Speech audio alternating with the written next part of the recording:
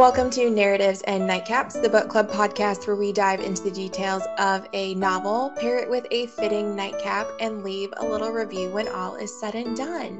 I'm Bree. And I'm Megan. And this is our final discussion about Beautiful World, Where Are You by Sally Rooney.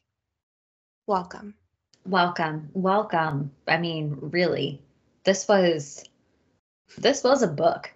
This was a book. I was thinking about this earlier. My emotions for this book have been so all over the place that depending on what day, if you asked, hey, did you like that book? Some days I may be like, yeah, it was great, loved it. And other days I might say, no, I didn't. No, do not recommend. Just complete opposites and extremes with. Honestly, that's kind of what I ended up writing in my review too. like I mean, there's a lot of really, really good content, but then there's also so many like scenarios, passages, whatever, where I'm just like, what is happening? Why are you letting him use you as a doormat? You know, things like that. Right. And also your mental state where there are some passages you think, am I really in a place to actually process this? Right. And well, there's passages that I'm like, am I intellectually able to process this? I don't know. I know we were talking about it, but I said someone saw me reading this a few days ago and they did ask, and again, it was an in the moment thing. It really depends where you're at in the book. And she goes, oh, what do you think of that? And I go, well, part of me thinks I'm too dumb for it. So yeah, I'm there with you. There are so many pieces of this that I'm like, this is never a discussion that would have ever crossed my mind. And yet here I am trying to read what they're talking about. Here I am trying to somewhat summarize and discuss it. And it's a challenge. So what did we pair for a nightcap with this book? I just took a little sip of it. You got your copper mug? Yeah. Okay, cheers. We did Irish mules because obviously we're in Dublin area, so very fitting. It's just your classic spin on a Moscow mule, but with Irish whiskey. So I just did traditional whiskey lime ginger beer. Same, because I didn't have any different variations if you want. But it's delightful. It is. It really is. You know, I always thought that, and this is not accurate at all, but I was always like, oh, like Moscow mules, that's like a seasonal thing. And I'm like, no, this is like an all year round, because I feel like you can add so many different like liquors or flavors or whatever and make it fit whatever holiday you want. I remember, I think it was last Christmas, we did mules with like cranberry and lime for like Christmas time. And it was very fitting then. And I feel like just classic lime feels very summery. So really, you can just have a mule whenever you want. You really can. I've done the cranberry one before too. For summer, I've also really liked blueberry. Mm-hmm.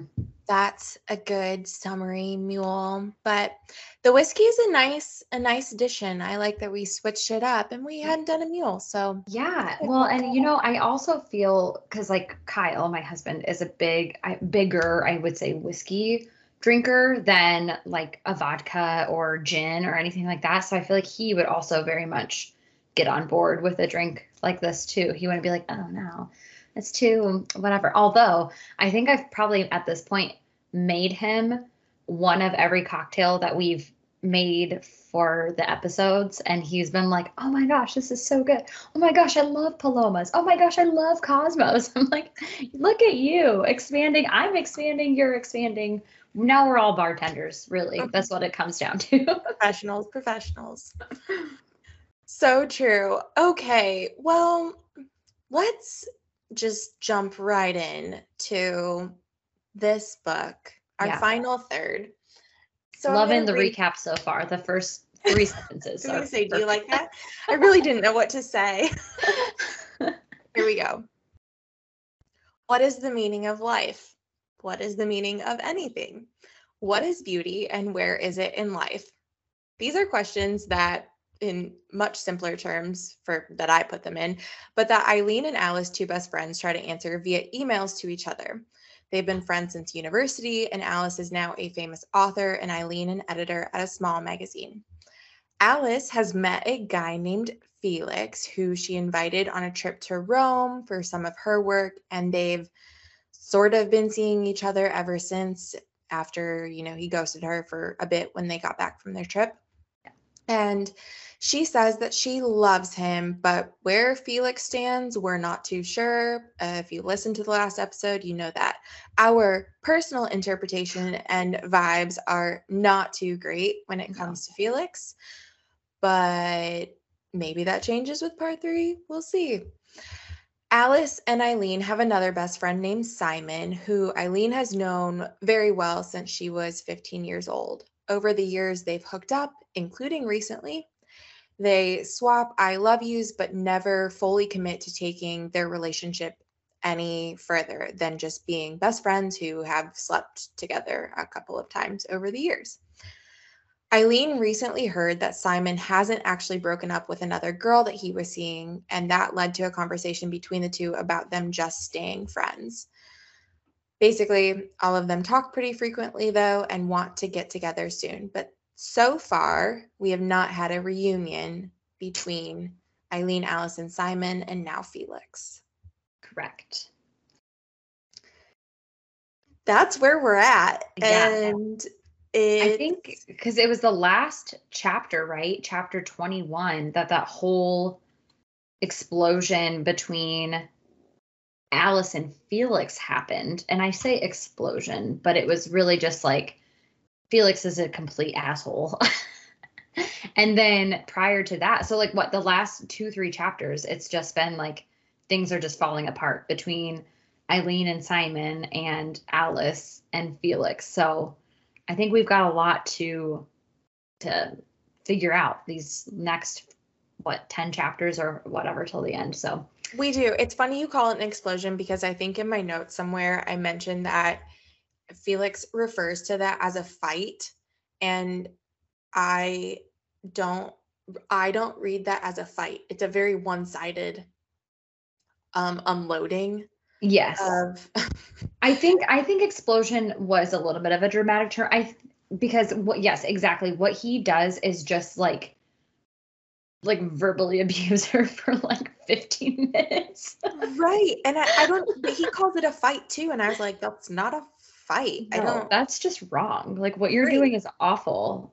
But what makes me like sad is I feel like this is one book in the past, I think that you and I have been very in awe of like very strong female character leads, and just, especially like Daisy Jones and the Six, or, women that really know what they want and kind of go after it.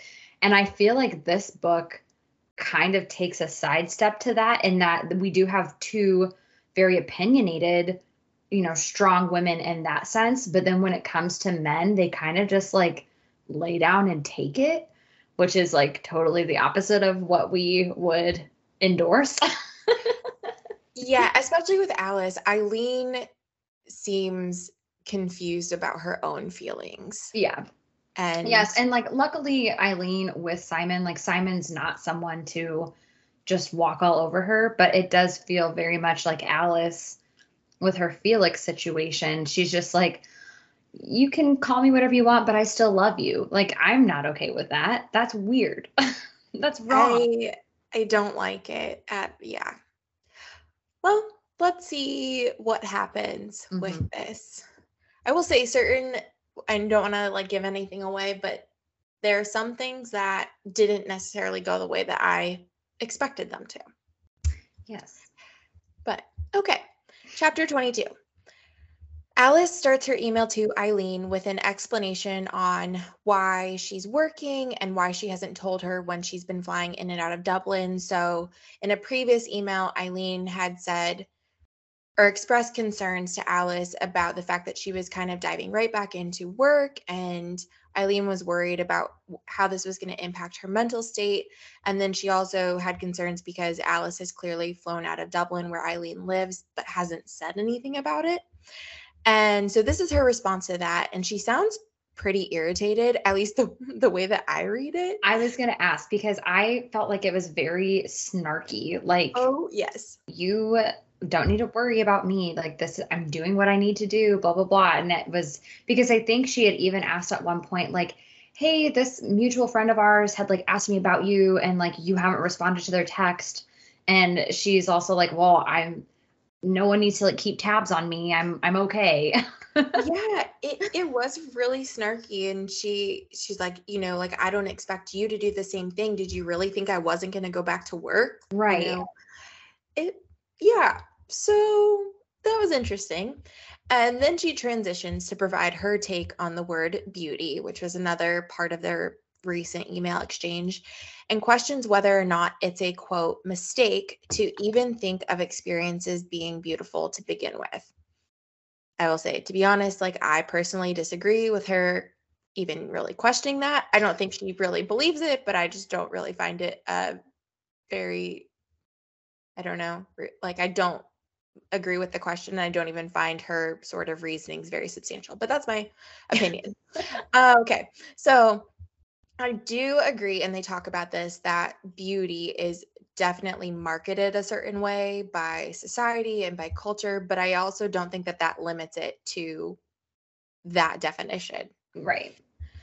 The bigger question is, how is it important, as she says? And she wonders if Eileen has posed any of her questions and thoughts to Simon, who may offer a different perspective on all of this, all of their thoughts. She says that he could likely speak more to how God created humans, God's love, and Jesus's encouragement to love others. And despite her in-depth thoughts on all of this, she doesn't know where she stands very firmly in her beliefs. Finally, she mentions how heartbroken she was the last time that she was in love and then broke up. But because of it and through all of that, she wrote her 2 novels.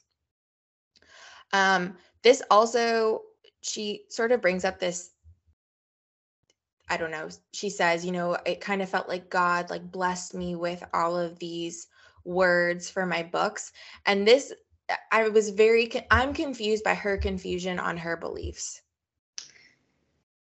Yeah, because, well, isn't Alice also the one that kind of like romanticized Christianity in a sense? Yeah. Like she felt like she loved the concept of Jesus as like a person versus this like entity.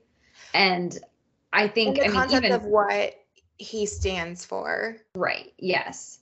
But I think even that conversation is equally confusing. I mean, just as much as this is like, what does she believe in? Does she actually think that she has gifts from God, or does she think that she's gifted from her talent alone and like what she's been through?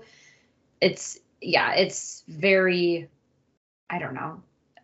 I think that she doesn't know either, and it's just like not making sense.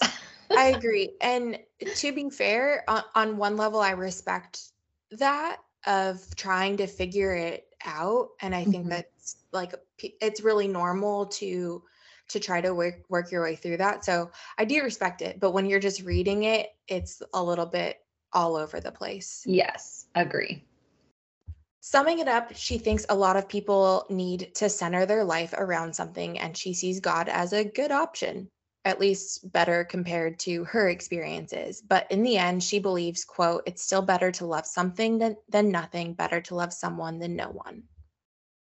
But like, even that to me is like, do you mean to love God and like center your life around that? Or do you mean like find someone or something to look up to?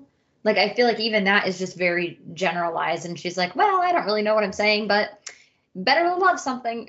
Like,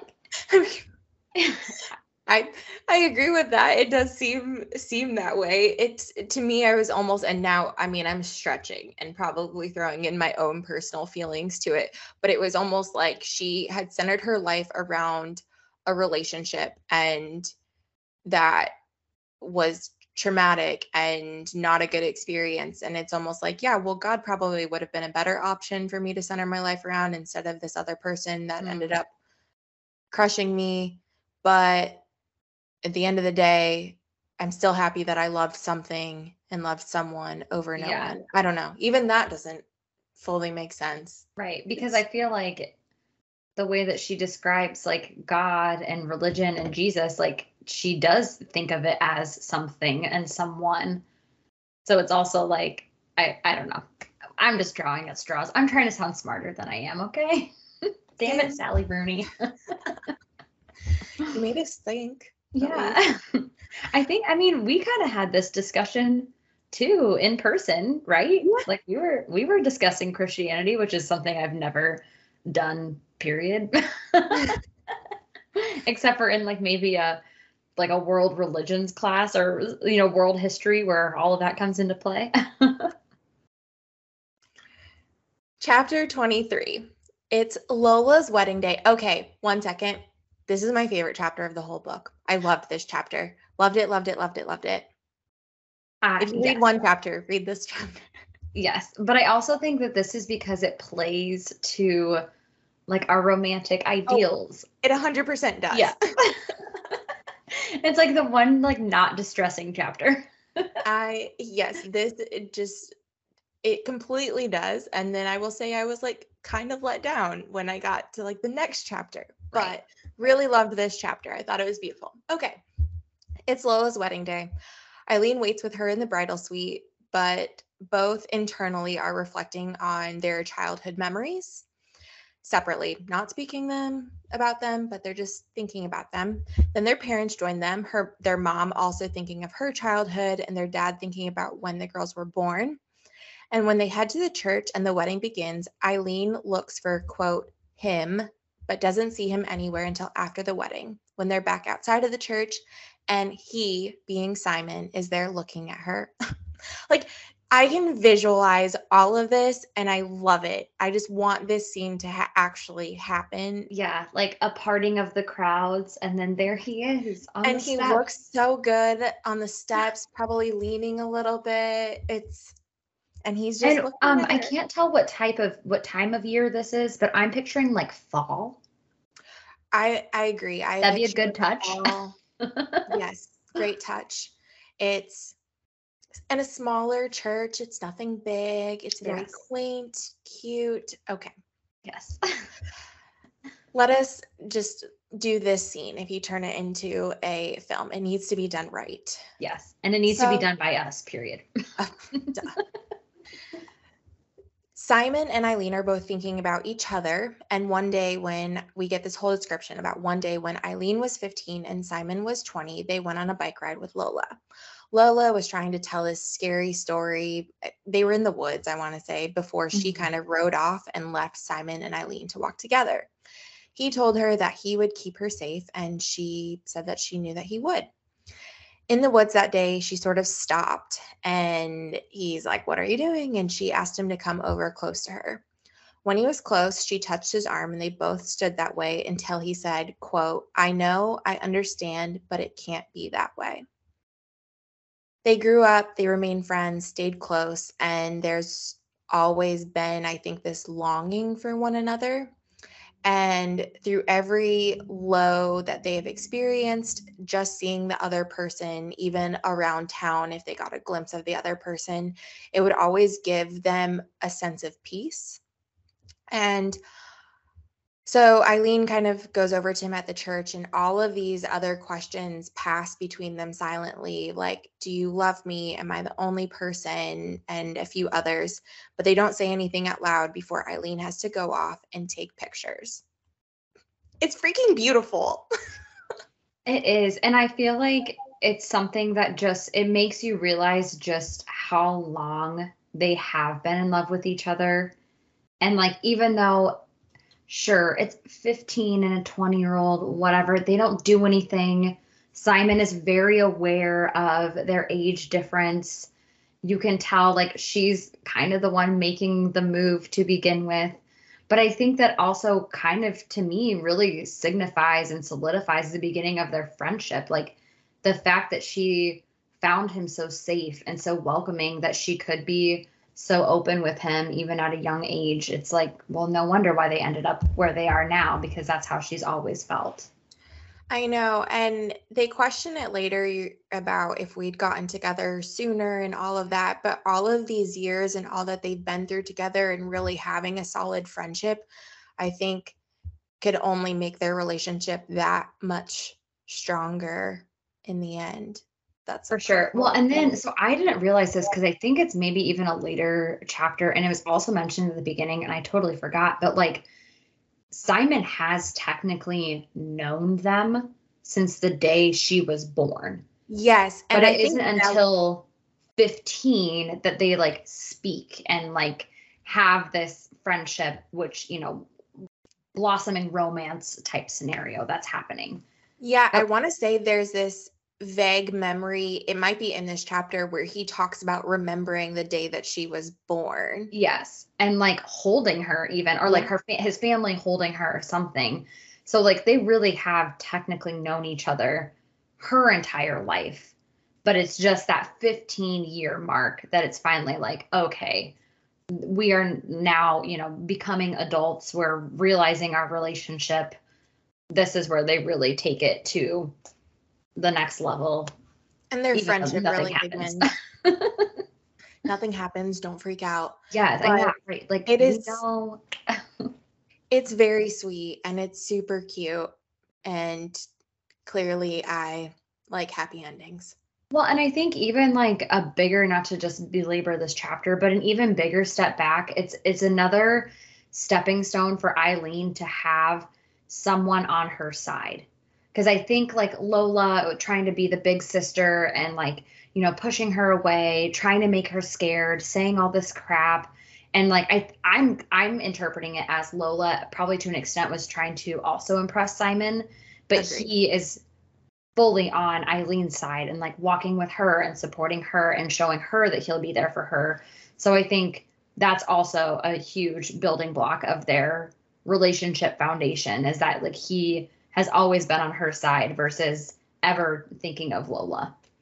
Yes. So I will say at this point, I thought, oh my gosh, they've had this realization and now they're going to move on together as a pair. And that isn't happening. Chapter Nope. 24. Eileen writes a quick email to Alice while on the train with Simon. She continues their conversation on beauty and whether or not it's important isn't necessarily the point when beautiful things ultimately bring happiness. So the importance doesn't matter. Although I would say, like, if it is bringing happiness, then it is important, but whatever. This conversation could just go on and on and on and never make total sense. She writes about how different the three of them, being Eileen, Alice, and Simon, are from one another, but still the best of friends. She also says how she thinks back to the first time she slept with Simon and that it might have been nice to marry him and start a family. She's really just contemplating a lot of what if questions about her life that she's feeling, but says maybe it was never meant to be that way.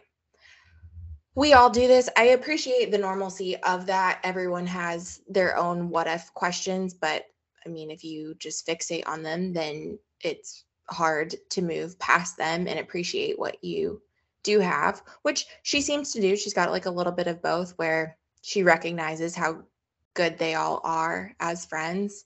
And one thing I like, and I like that it's acknowledged, is that the three of them are very different. Well, specifically, Simon is quite different from Eileen and Alice, but they all have very different qualities and personalities and beliefs and everything like that. But I do like that a friendship is depicted here, that you can have different beliefs and different perspectives, but still be so close. Right. And that doesn't impact, the friendship in any way. Yes. Because I don't feel like that is the case with a lot of things today. So Yeah, I I agree. And I think, I mean, even Eileen and Alice are, I would say, pretty different. I think they became friends because of their similarities, but I think they've stayed friends because of their differences. And then same with, Simon being there. It also helps to have like a hot male best friend too, I guess.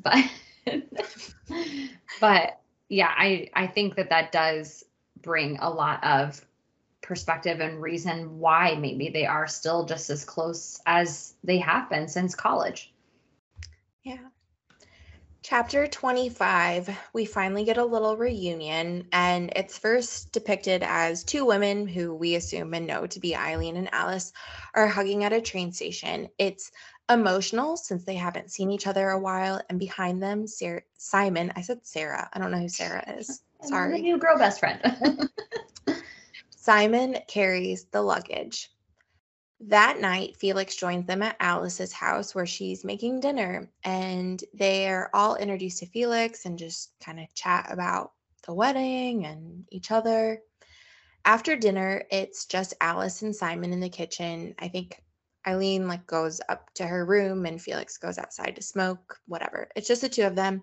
And Simon starts to ask Alice about her work, and she tells him she's retired. It's very much a joking, but also not joking conversation, including about how much money she has anyways. She's like, I'm retired, but I've got a lot of money. And I mean, maybe I don't know if I have another book in me. Yes.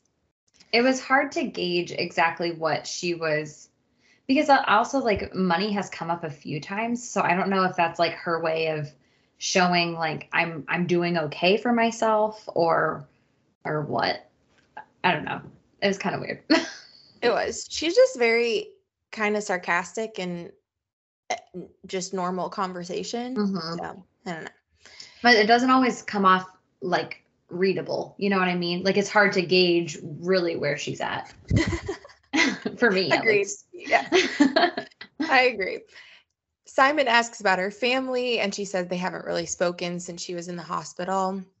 And then she flips the conversation to ask about him, and more specifically, him and Eileen. He says he really doesn't know what's going on. It's just as much of a mystery to him. I can't remember what she says specifically, but he's like, yeah, join the club. Yeah. Yeah. Poor guy. But before they can say much more, Felix and Eileen rejoin them. And when they all go to bed that night, Felix apologizes for their, quote, fight. Again, I disagree. Don't think it was a fight, but okay. And he also tells her how much he likes her friends and can see how much Eileen specifically means to Alice. These next few chapters are long.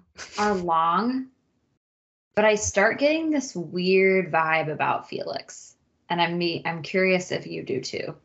I've got a weird vibe. I don't know that I included some of it in my notes because I didn't know how to articulate my vibe, but we can talk about it. Yes. Okay. We'll get there. But let's just say Felix starts getting a little more shady than he already was. in our opinion.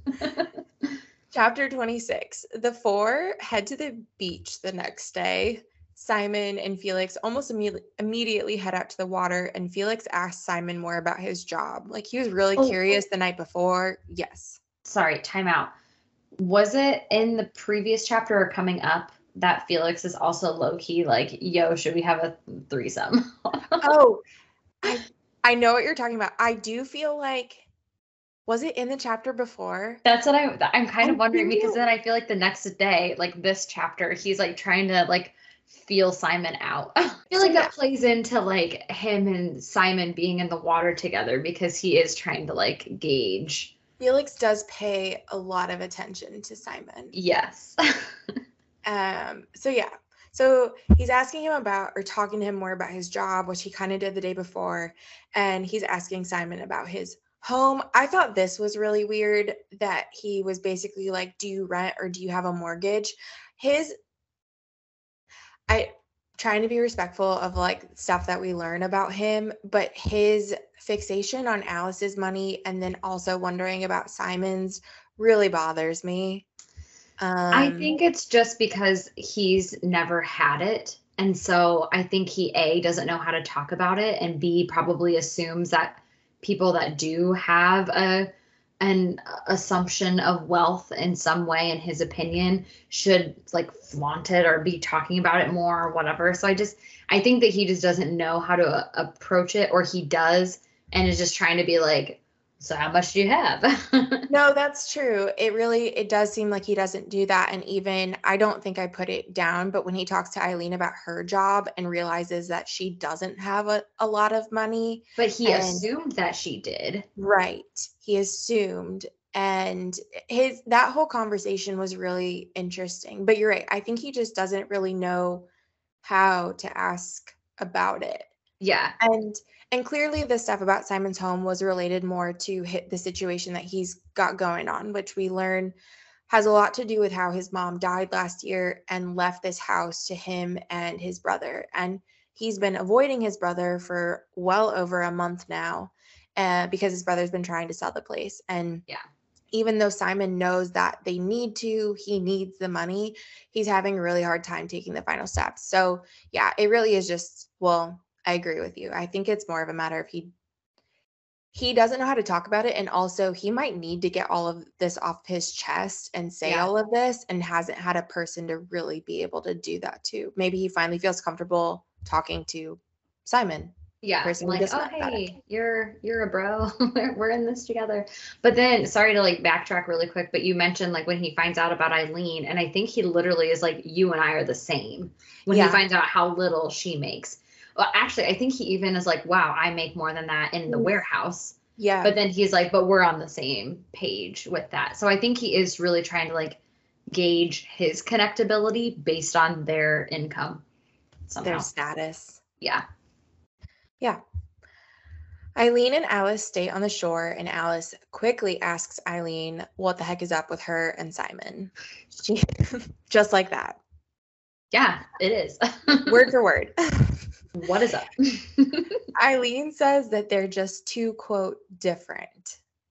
Alice tries to push for more, and Eileen goes on about how it'd be too hard if they tried to have a relationship and it ended up not working out. But she adds that he's always been there for her with everything she needs, and she doesn't feel like he needs her for anything. Plus, she hasn't forgotten that he's got this young girlfriend that she's aware of and doesn't like, Yeah. even though I everyone feel else. like to me, that's like her fixation. Like Simon has gone overboard, I think, trying to express his feelings to her, like make it known, like having her over at all hours of the day, doing like normal things together, which I think is a different level of romantic. And yet everything comes back to, oh, well, he has a 23-year-old girlfriend. Like, She why is, does that matter? yeah, men stereotypically are the worst communicators, and I will say Simon's done a pretty decent job But of, then to Alice, she kind of throws it back in his face of like, oh, he doesn't communicate what he wants. He doesn't know what he wants. And I'm like, I yeah, think he's made it pretty damn clear what he Eileen, you wants. don't know what you want, hon. Yeah. You're not asking the right questions. You're not giving the right information. Nope. All her fault. I'm not gonna lie. At times, she really does bug me. I don't Yeah. dislike her, but she does kind of. In a few later chapters, I'm like, you are just kind of being a whiny bitch. I've been there, so I get it. But yeah, you are. Yeah. You'll look back on that years later, and You'll regret it in a later lifetime. later that evening, after Felix went to work and the others walked around, they all meet at a bar.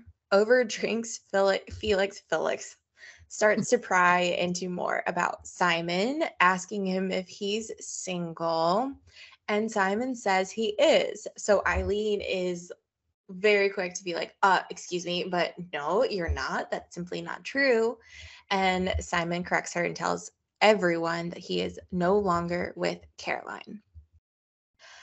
Eileen is surprised by the news and also surprised that Simon hadn't said anything about it yet, but he tells her that he was just waiting for the right time, which valid. He wasn't just going to walk up to her and be like, Be like, by hey, the way, yeah. I don't have a girlfriend anymore. told Caroline to get Yeah. out. Yes. When they get back to Alice's house, Felix and Alice go to their room, and Eileen and Simon head to theirs separately until Simon knocks on her door. They start by looking at some wedding photos until Eileen brings up Caroline, again, very fixated on her. Yeah. He says he told Caroline there was someone else, quote, the same girl I've been in love with all along. So like you're telling me he's not communicating? All the He's hearts. literally like, yeah, so many hearts. I love this, but then I just get so annoyed at the fact that she's like, yeah, he can't communicate. He just told you he's loved you for like 15 years. Yeah, he's over 30 at this point. He's probably Yes. isn't she like 29? So he's 28 or 30 29. Yeah. so he's like 34. So he's loved her for almost 20 years. Mm-hmm. Right? Did I do math right? Yes, I did. And yet he's like, oh, Caroline, get it. Just you still love her, and he's like, no. Oh my goodness, makes me mad. Simon deserves.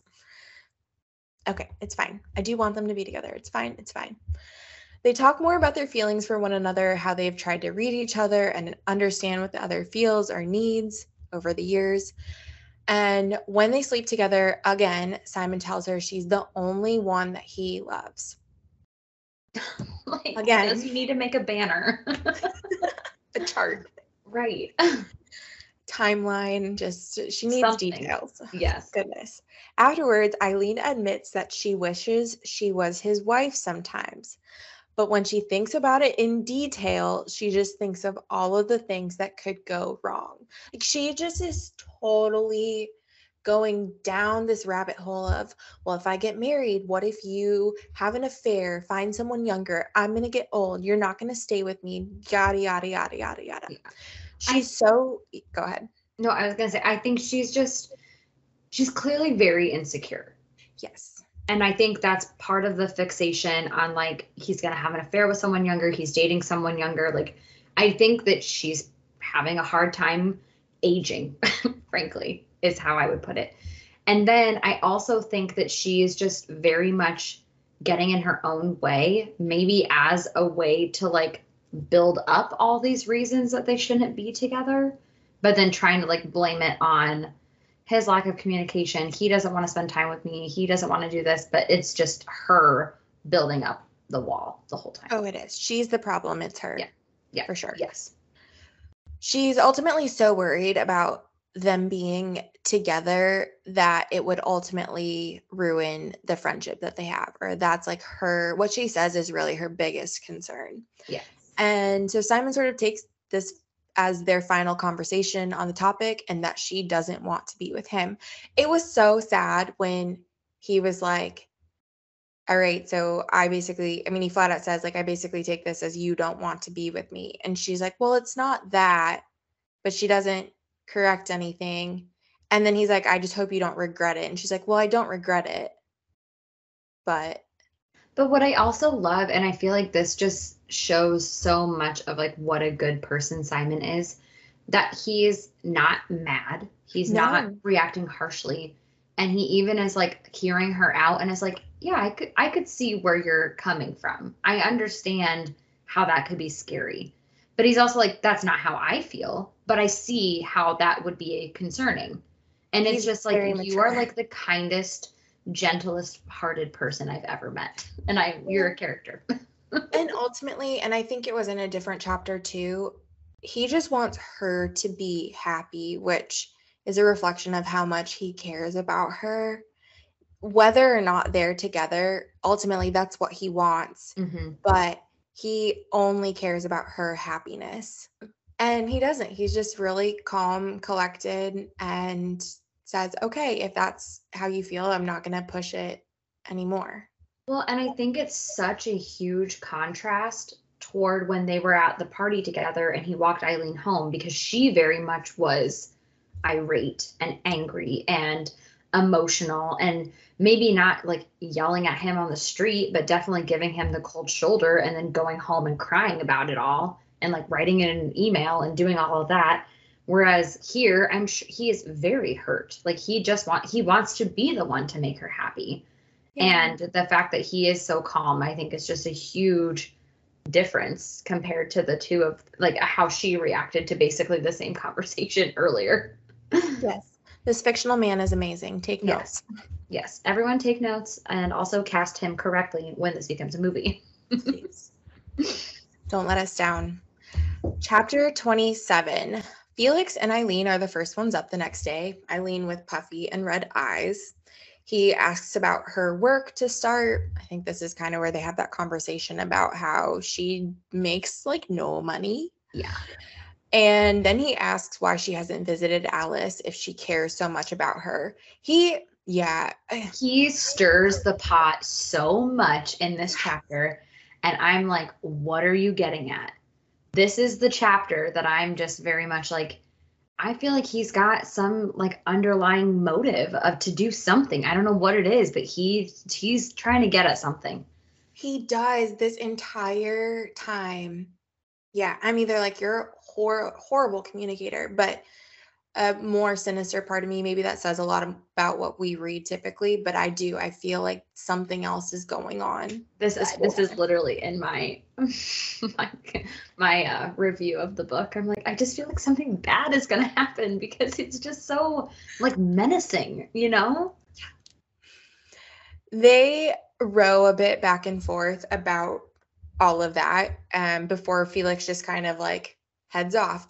And so that's the other thing too. Part of the reason that I think he has some other motive is because if she dishes it back, he's just like, oh yeah, touche. Okay.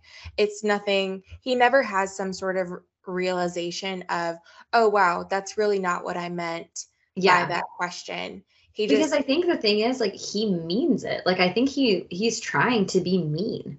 Yeah. He just nags and nags and nags. Yeah, just like he does to Alice. Like, it doesn't matter who it is. He's not going to be upset or offended at whatever response because he's trying to be mean.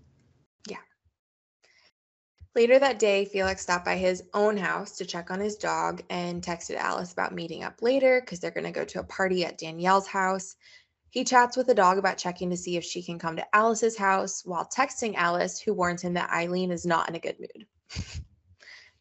Wonder why. Yeah. They all finish getting ready at Alice's a bit later and head to this party together, and Felix invites Simon outside to smoke when they get there. They make some small talk about his dog, and then Felix asks what happened with Eileen. Simon doesn't say much, so Felix just fills in what he assumes happened until Simon admits that she just wants to be friends. And another moment where I felt like Felix was kind of stirring the pot to be like, wow, man, I can't believe she'd really say that to you. Friends? Seriously? Again, word for word. That's why. Yes. Oh, well, yeah. This is a direct quote. Yeah.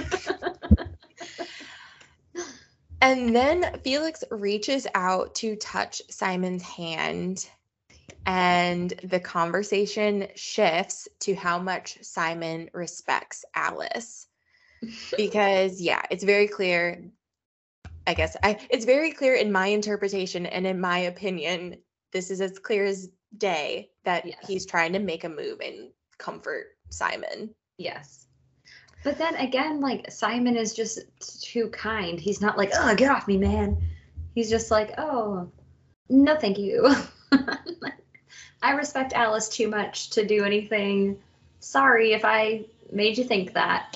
He's such a good guy. So good. So when he's rejected, Felix poses a similar question to the one he asked Eileen earlier, along the lines of, if you're such good friends with Alice, why the heck haven't you visited? And Simon says he's been trying to for months. And so, yeah, there you go. He goes back inside and tells Alice that Felix is waiting for her outside. She goes out to see him, and Felix immediately fills her in on what he learned about Simon and Eileen. But all of their conversations are interrupted when Damien, Felix's brother, shows up. Damien does not speak highly of Felix, even though he's standing right there. He gives Alice the rundown on what's going on with the house and that she shouldn't let Felix make a, quote, fool out of her. When he leaves, Felix basically jumps to like attacking Alice and her personality again after he gives her this quick, oh, sorry, I forgot to mention my brother and I hate each other. And then it's another attack on her. But with these weird comments about how she can find someone who appreciates her more than he does. And he's not going to treat her like some famous person if that's what she's expecting or what she's used to. But he does care about her, and he just wants her to think about if that's enough for her. Well, Later that night, the group starts to sing, and turns out Felix is quite the singer, and his song moves Alice to tears.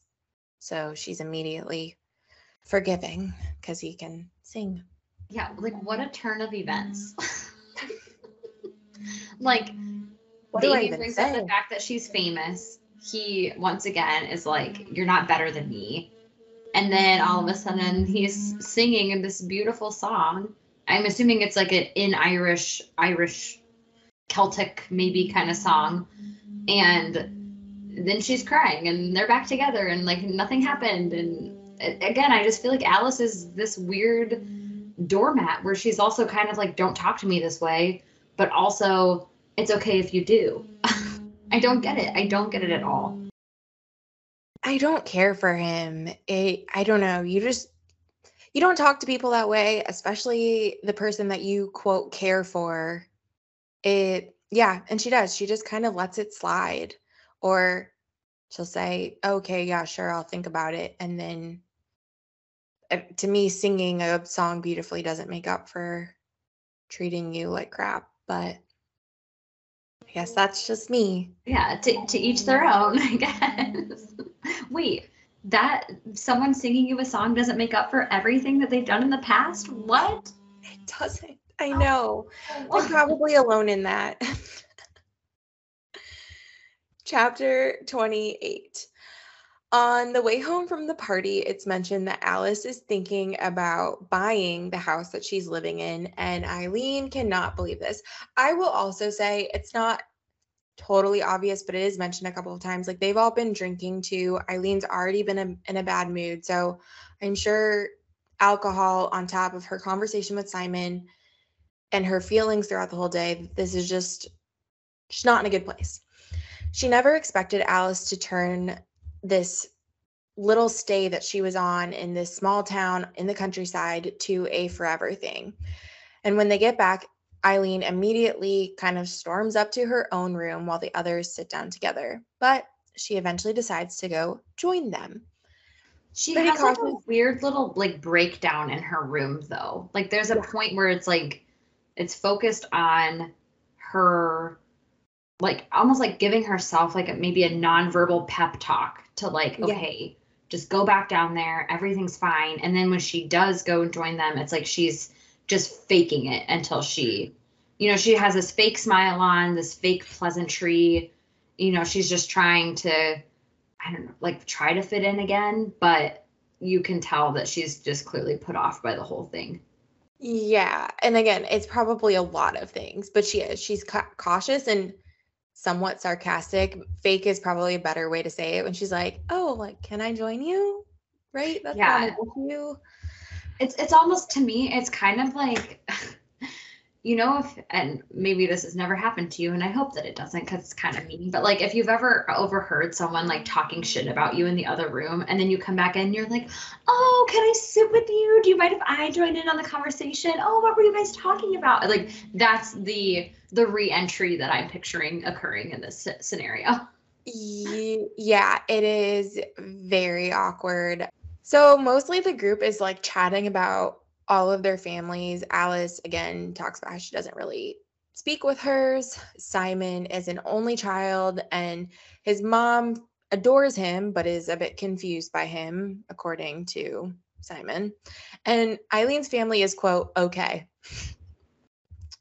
There you have it. There you go. She talks about I love it. She's just like, my sister kind of sucks, and but yeah, other than that, they're okay. She talks about how mean Lola was when they were younger, and trigger warning, she even contemplated taking her own life when she was 14 or 15, but then she met someone who wanted to be her friend, quote, and he saved my life, end quote. I love what he says back when he's like, if that was true, I know. Like, I'm so glad that you didn't do that. Like, that makes me feel so good or whatever. I'm like, oh my God, Simon. I love him. I love this fictional person. I wish he was real. Like, why can't I be married to him? Such a good person. I love my husband. I just want to be married to Kyle. That's all I say. I love Jared more than anything, but I do love a good fictional man. Felix inquires. I don't know. Felix asks more about how Eileen's family feels about Alice. Again, just like freaking riling everyone up. Yeah. And Alice says, oh, well, they don't really care for me. So Eileen tells the group some more background on that. And it's not just that straightforward. She says that when Alice moved back to Dublin from New York, she didn't tell Eileen. Everyone else knew, but she didn't until Alice was in the hospital. There was a time that Eileen just thought her best friend wasn't talking to her. Her boyfriend was breaking up with her at the time, and her other best friend, aka Simon, was keeping secrets because he knew that Alice was back. And that's why her parents don't care for Alice, is because they don't really think of her as a good friend. Right. And I will say too, like in Eileen's defense, it wasn't for like lack of trying. Like she was reaching out and like emailing, texting, calling, whatever to like, is she okay? Whatever. So it's not like Eileen was also just, oh yeah, I hope she's okay out there. She was actively trying to inquire into what's going on with her life. And that would be really scary. And if you did find out, which we know like Alice ended up in the hospital and everything, but if you did find out that your friend was just there and not saying anything to you, I would be a little angry about I'd be a lot angry. Especially if it's someone that you consider your best friend. Like, right. That's just not okay. You don't do that. No. Alice tells her that there's no way she can understand what she's gone through, and Eileen says that she can say the same thing. It's very heated, and so Eileen storms off again, and eventually Simon goes to her, but not before Alice also snaps at him, which was pretty uncalled for. Yeah. Alice starts to unload some of her feelings while Felix listens, and he doesn't really say much other than that he isn't afraid of her. He kind of lets her process and vent and get this off of her chest. Mm-hmm. He does tell her that trying to hurt herself in that moment isn't going to do any good.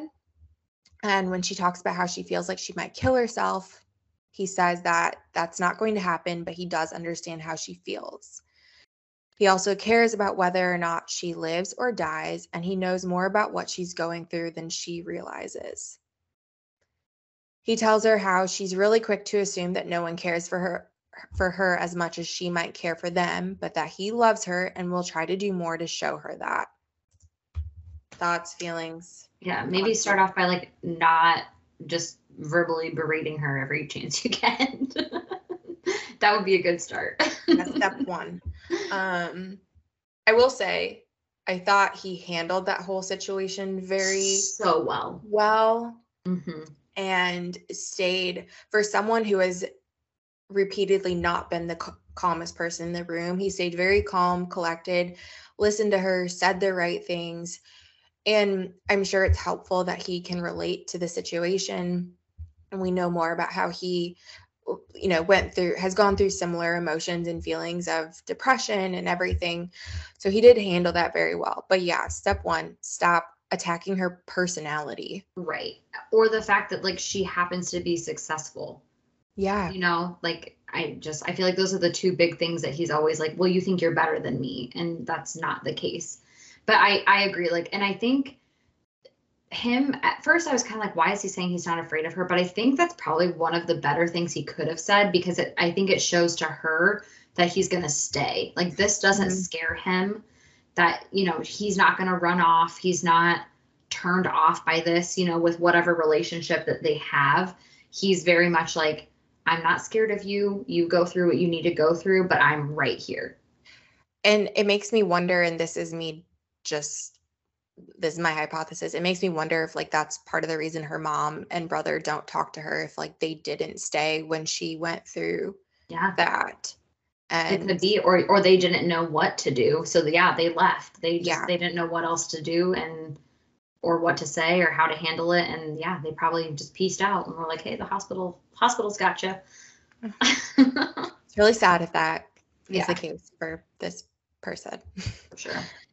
Simon, of course, went to Eileen, who was just sobbing in her room. He tries to comfort her while she talks about how she ruins everything happy in her life. She's ruined her relationship with Alice and her relationship with him, and every time she feels happy, she sabotages it. She admits to him that she wrote to Alice saying how she wished Simon had asked her to marry him a decade ago, and how she thinks her life would be so much better if that had happened. He starts to tell her that while she might think differently, everything he has ever done to help her or be there for her has been so that he can be with her. How he's needed her all this time, and even if he doesn't outright say it, that's how he feels. Mm-hmm. He doesn't want her to push him away, and he knows that it's really scary, but the one thing he wants in life is to be with her. And then she whispers something back to him, and we have no idea what was said. We don't know at all. I don't think we ever find out. We didn't, which I'm a little disappointed by. I know. I kind of wish it would have happened at the end where it's like, and she said this, and then everything happened. And this is what she whispered. The end. Yeah. I was okay with that. Later, Alice and Eileen see each other on the staircase, and after this pause and eye contact, they go to each other, hugging and apologizing. Oh. See, to me, like, I think we knew that their friendship was strong, but that's like a huge testament to it too. You know, they've kind of, I think that they've really kind of been on edge with each other this whole time in person. And then at the end of the night, they're like, wait, but I really do love you. Let's not fight. They're going to stay for each other too, no matter what either one is going through, no matter what's said, and they can take responsibility and be accountable for it too. Yeah.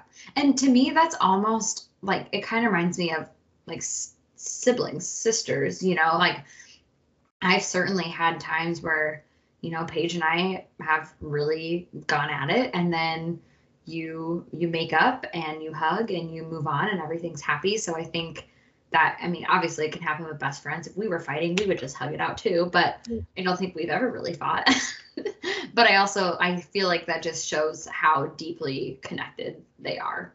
Yeah, I don't think we've ever really fought either, but at the same time, I feel like if I was mad at you, like I could tell you and be like, I'm mad at you right now, but like it's going to be fine. I just needed like 15 minutes. Right. Like talk to me in 10 minutes and then we'll hug and then we'll move on. And then it'll be fine. Chapter 29. In an email to Eileen, 18-ish months later, Alice gives an update on her and Felix in the midst of the pandemic. Wow, how relatable. Wow, been there. Done that. They're living together with the dog. That's important. She talks about an interview she had with a journalist recently and how the main thing the journalist took away from their conversation was that Felix doesn't read her books. Oh, I think that was also kind of in hindsight something he had said when his brother was at the party, and it said like Felix doesn't know how to read, and he like took that very personally. He did. He's like, I don't know why he thinks I'm illiterate. That's not true. So I love that this comes up again, like, oh, Felix isn't reading her books. And he's probably like, so I know how to read. She talks about, quote, book culture and stress and how ridiculous it is that society just puts it so simply that we shouldn't get stressed because it's so terrible for the human body, but literally everything we do causes stress. She continues her thoughts on God and her beliefs and her questions, but whenever she feels overwhelmed by all of these existential questions, she thinks about Eileen, Simon, and Felix and just the fact that they're all alive. So again, she has a very similar pattern with her thoughts all the time of just this whole rant about something, multiple things. It's never one thing, multiple things. And then she circles right on back to, but if you guys are here, it's cool. All's right with the world, man. Yeah. Chapter 30, last chapter. Eileen writes to Alice and shares some big news. She's pregnant. Oh my gosh. I love it. I know. She explains how she told Simon, and they both agree that they want to have the baby together. She does worry it could be the worst idea she's ever had, but she knows deep down that it's the right decision for them. Still, she finds it really hard to picture what their life will be like in a few months, but she's so incredibly happy to simply be with the person she loves and respects deeply. Oh, so everybody ended up together. I'm so happy. I was really worried about them. I was too. I was more worried about them than like Alice and Felix. I was kind of like, he can come and go. But I really did want Eileen and Simon to end up together, and I'm so glad that they did. I also think, so this is, I feel like you could place this book in any time period. Like if you take out the pandemic and the fact that Alice and Felix met on Tinder, like this could be in the 90s. This could be in the, you know, like any time period, the 80s, the 70s, like pick a time period and this whole thing could happen because, well, you just have to have email. That's the big part. You just have to have mail. Carrier pigeon. Yeah. But they could write, I mean, they could have written just letters. Yeah, okay. Or a typewriter. If they lived close enough and this was like the 1700s, I'm sure there were like people on horses delivering. Yeah. So I think it's kind of cool that like this really could happen in any time, but I don't know why that's a point I'm trying to make. No, it is. It could happen. I do think a lot of, well, not all of them, but I do think a lot of the things that come up are very specific to like our generation. But I'm sure that those have on some level been there every decade. It just kind of changes a little bit, but right. For sure. All right. Well, I'm super curious to hear. I haven't looked at all at what you said, so I'm very curious to hear what your thoughts are. You want me to go first? It doesn't matter to me. Do you want to go or do you want me to go? I can go. Go for it. Okay, I'll go. Okay, so I said, what's odd to me about this novel is that the point of view always makes me feel like something is menacing or lurking. And maybe it was, but in a less dramatic way. Seeing the characters from a perspective that made me feel like a peeping Tom at times always alluded to a sense of dread that might have been there for no reason. Sally Rooney writes in a style that makes me feel intelligently inadequate to be reading her books. But I do feel like there are portions that are relatable. And a large majority, but a large majority of the book made me feel kind of dumb, frankly, because I just like, I mean, again, like these are not things that cross my mind. These are not things that I would necessarily sit down and like write to someone, you know, looking at you. Like, I don't think I would ever dive this deep into a historical or biblical or anything like that, beauty, whatever the case may be. But that being said, like that does not turn me off from reading this book at all. It just makes me wonder what I should be doing to be more like Eileen and Alice and actually feel like I'm on the same page as them. And maybe eventually that would become common knowledge for me as well. Because I feel like they just come across so otherworldly. Like they're just so versed in all of these like cultural and artistic kind of movements, and I'm just like, I don't relate to that, but whatever.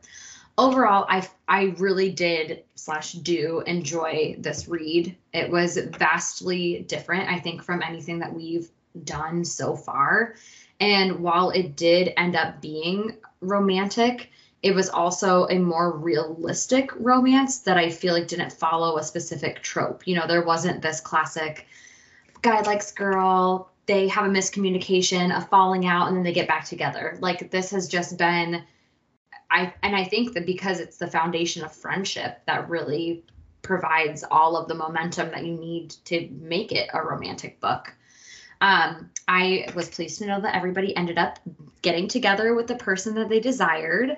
And I also enjoy knowing that they are equally flawed, and there are clearly a lot of things that they are working through or have worked through to get to the point where they are now.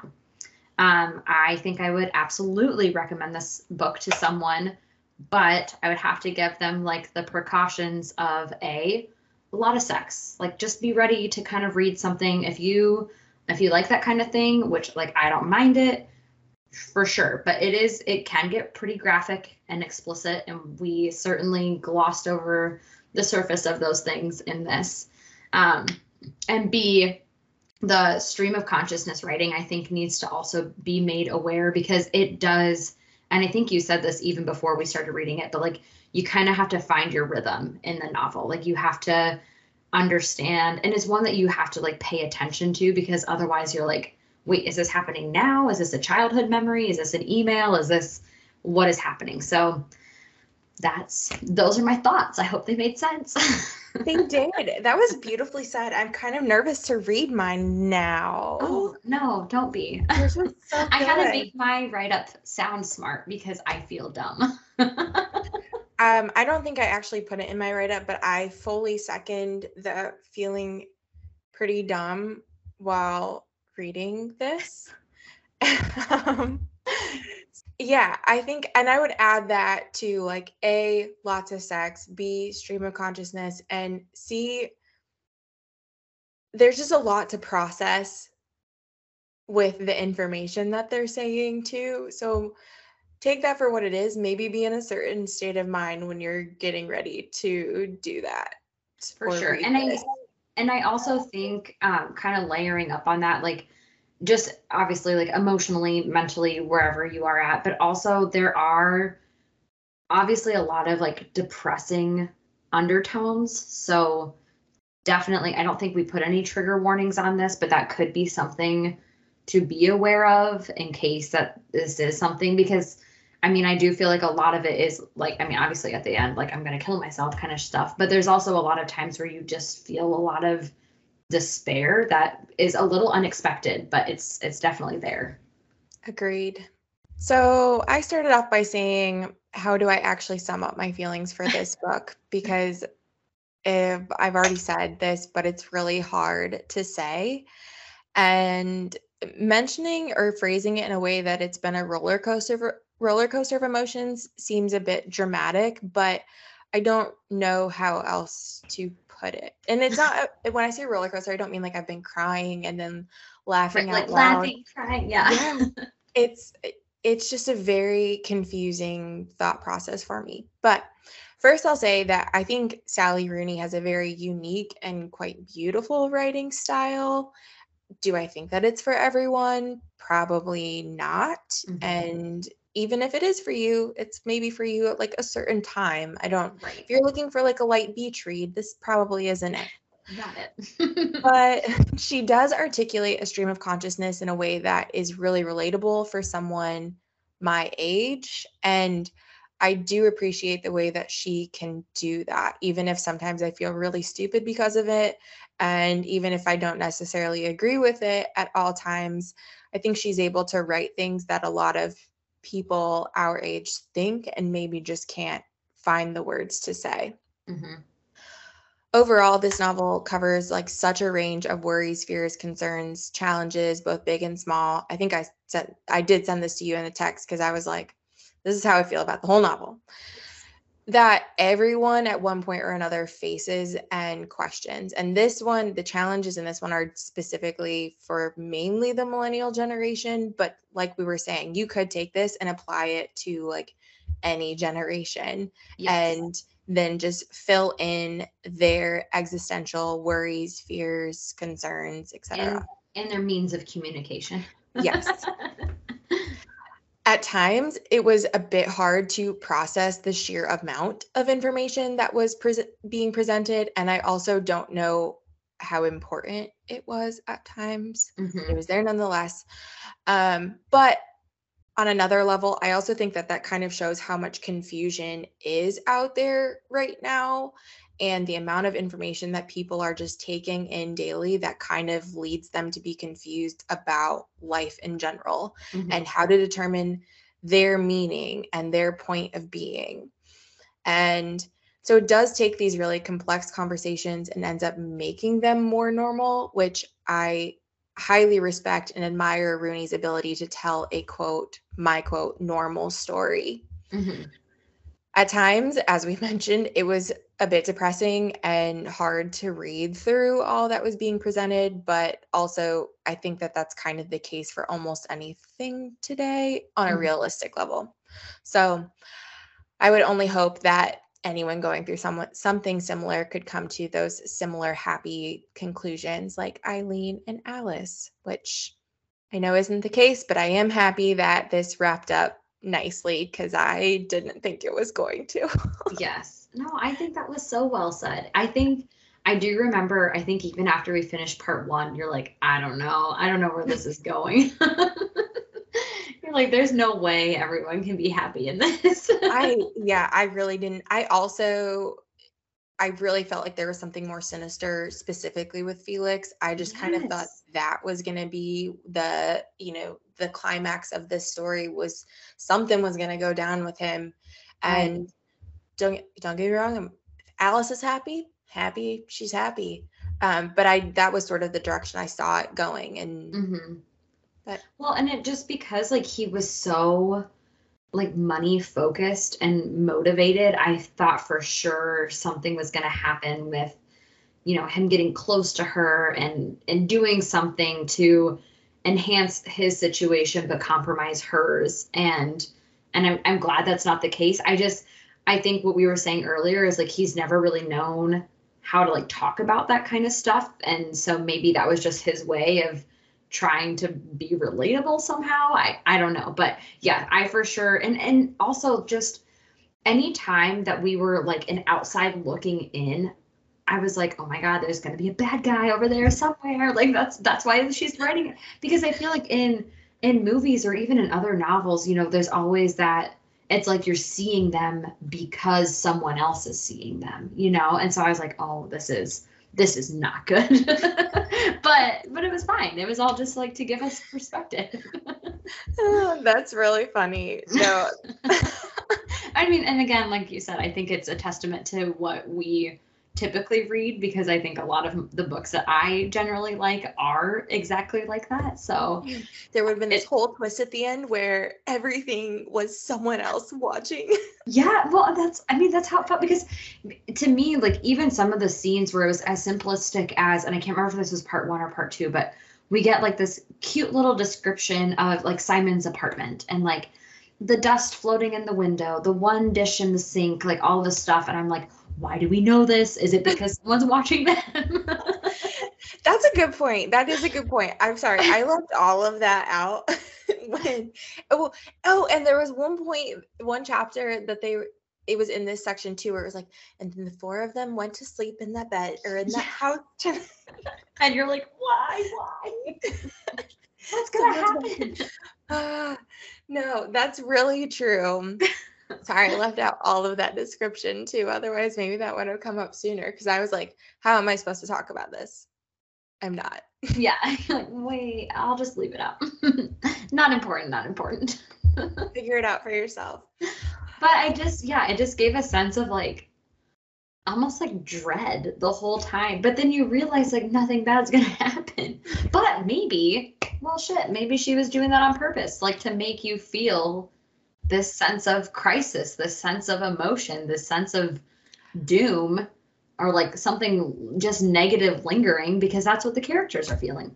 Right. And it's easy to feel that way a lot today in general. Mm-hmm. But and so I will say that was the other thing too is, and I know we talked about this separately.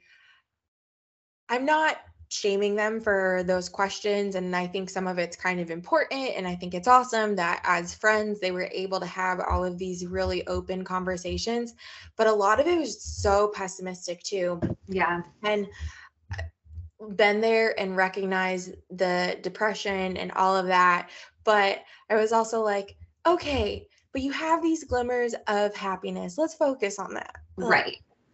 It's okay, let's just stay on that. And then they very quickly would not go. Yes.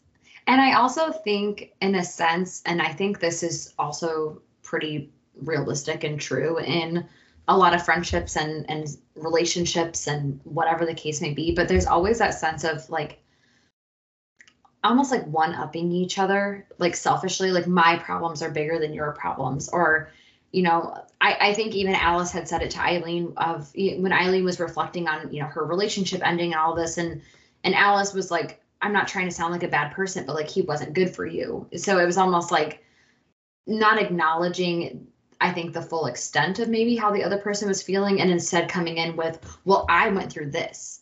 Like I hear what you're saying, but this is me, actually. This is what I went through. And like it was almost comparing like a hospitalization to a breakup, which isn't fair or valid, but I do feel like that's what they were trying to do to each other. Yeah, it's not an apples to apples comparison. One, Right. it was like, you don't know what I've been through. Well, you don't know what I've been through. Well, you can say that about anyone, any person out there. So like you said, I would recommend it. I wouldn't recommend it to a random stranger on the street. But I would recommend it. I would give it 4 stars. Yeah, I think I would do, forgot about the stars thing. I think I would do, I don't want to say 3 because that just seems like low bar, especially because it's like a very well written novel. But I think I might do 3 just because I think it is not to everybody's taste. And you can't appease the masses, I know, but I do think that you have to have probably a more specific audience for this type of writing style and the content in general. So I think I'm going to do like 3.5. I love it. Sorry, Sally. I'm sorry. I think we both really respect her as a writer. Yeah. And just like as probably a human being in general. Yeah. Girl, I wish. If only. Well, what's our next book? Do you want to introduce it? Yes. So in our classic fashion, we are just turning another corner here and reading Our Missing Hearts by Celeste Ng. I had to look up how to correctly pronounce it because I don't want to be that asshole that's like, I'm an American. I don't say things right. Oh my gosh, I have to tell you a story. So I was listening to this podcast. I don't even know if I can say it the way that she was saying it. It was not a name, but I was listening to this podcast, and it had a lot to do with the French Revolution and someone being killed via guillotine. And I like almost want to write in. And this is a podcast that like they've got some listeners, they've got some money behind them. How did she say guillotine? Yes. Ew. Megan, I could barely make it through the episode because. How many times did she say it? Oh, no less than 8. I mean, multiple times. I wish this sounds so mean. I don't mean like to sound like a total like Cheryl, but I wanted to contact her and say, how on earth are you doing this? And then she would pronounce like French names and other things with just this beautiful accent. Like she'd clearly practiced that. And I thought, but no one could tell you that you don't say guillotine. Like, what are you doing? Do you think she did it on purpose? Was she trying to be facetious? I don't think so. Oh, that's like saying tortilla. I know. Oh my God. It was killing me. And I couldn't. How do you have people backing you for your podcast? How do you not know how to say guillotine? Oh man. Okay, I will say kind of on the same topic. I've seen a lot of social media content, whether it's like a reel or something from TikTok or whatever, of they include like the French term voila, like here you go, it's done, and voila. But people are putting voila, like if they have to write it out, it's like voila. What? And I'm like, are you fucking stupid? First of all, it's one word. Second of all, it's voix, like vision. Yeah. La. But people have, and I know even in my previous workplace, there was someone who would say voila out loud. And I'm like, oh, no. No. Why are you doing that? And it's so petty, but I'm just like, don't be stupid. Look it up. No. So we've got guillotine and voila. Guillotine That's and what the French have come down to. Oh man, no wonder they don't like us. I yeah. just want to be liked by them. I know, like me personally, like just me. Yeah, just the two of us. You don't have to like anyone else. Yeah, erase all of your other versions of Americans and just focus on us. Oh, as we butcher name after name in this podcast. Yeah, as we've definitely covered things in France, and I would routinely butcher we're both just like, what? sounds okay to me. But now I feel a lot better about us. I was like, at least I know how to say guillotine, and and voila. And voila. Duh. I don't know if I could hold my tongue if someone did that in front of me. I feel like it was one of those that I'm like, I'm not gonna like make this a thing, but just know that I think you're dumb.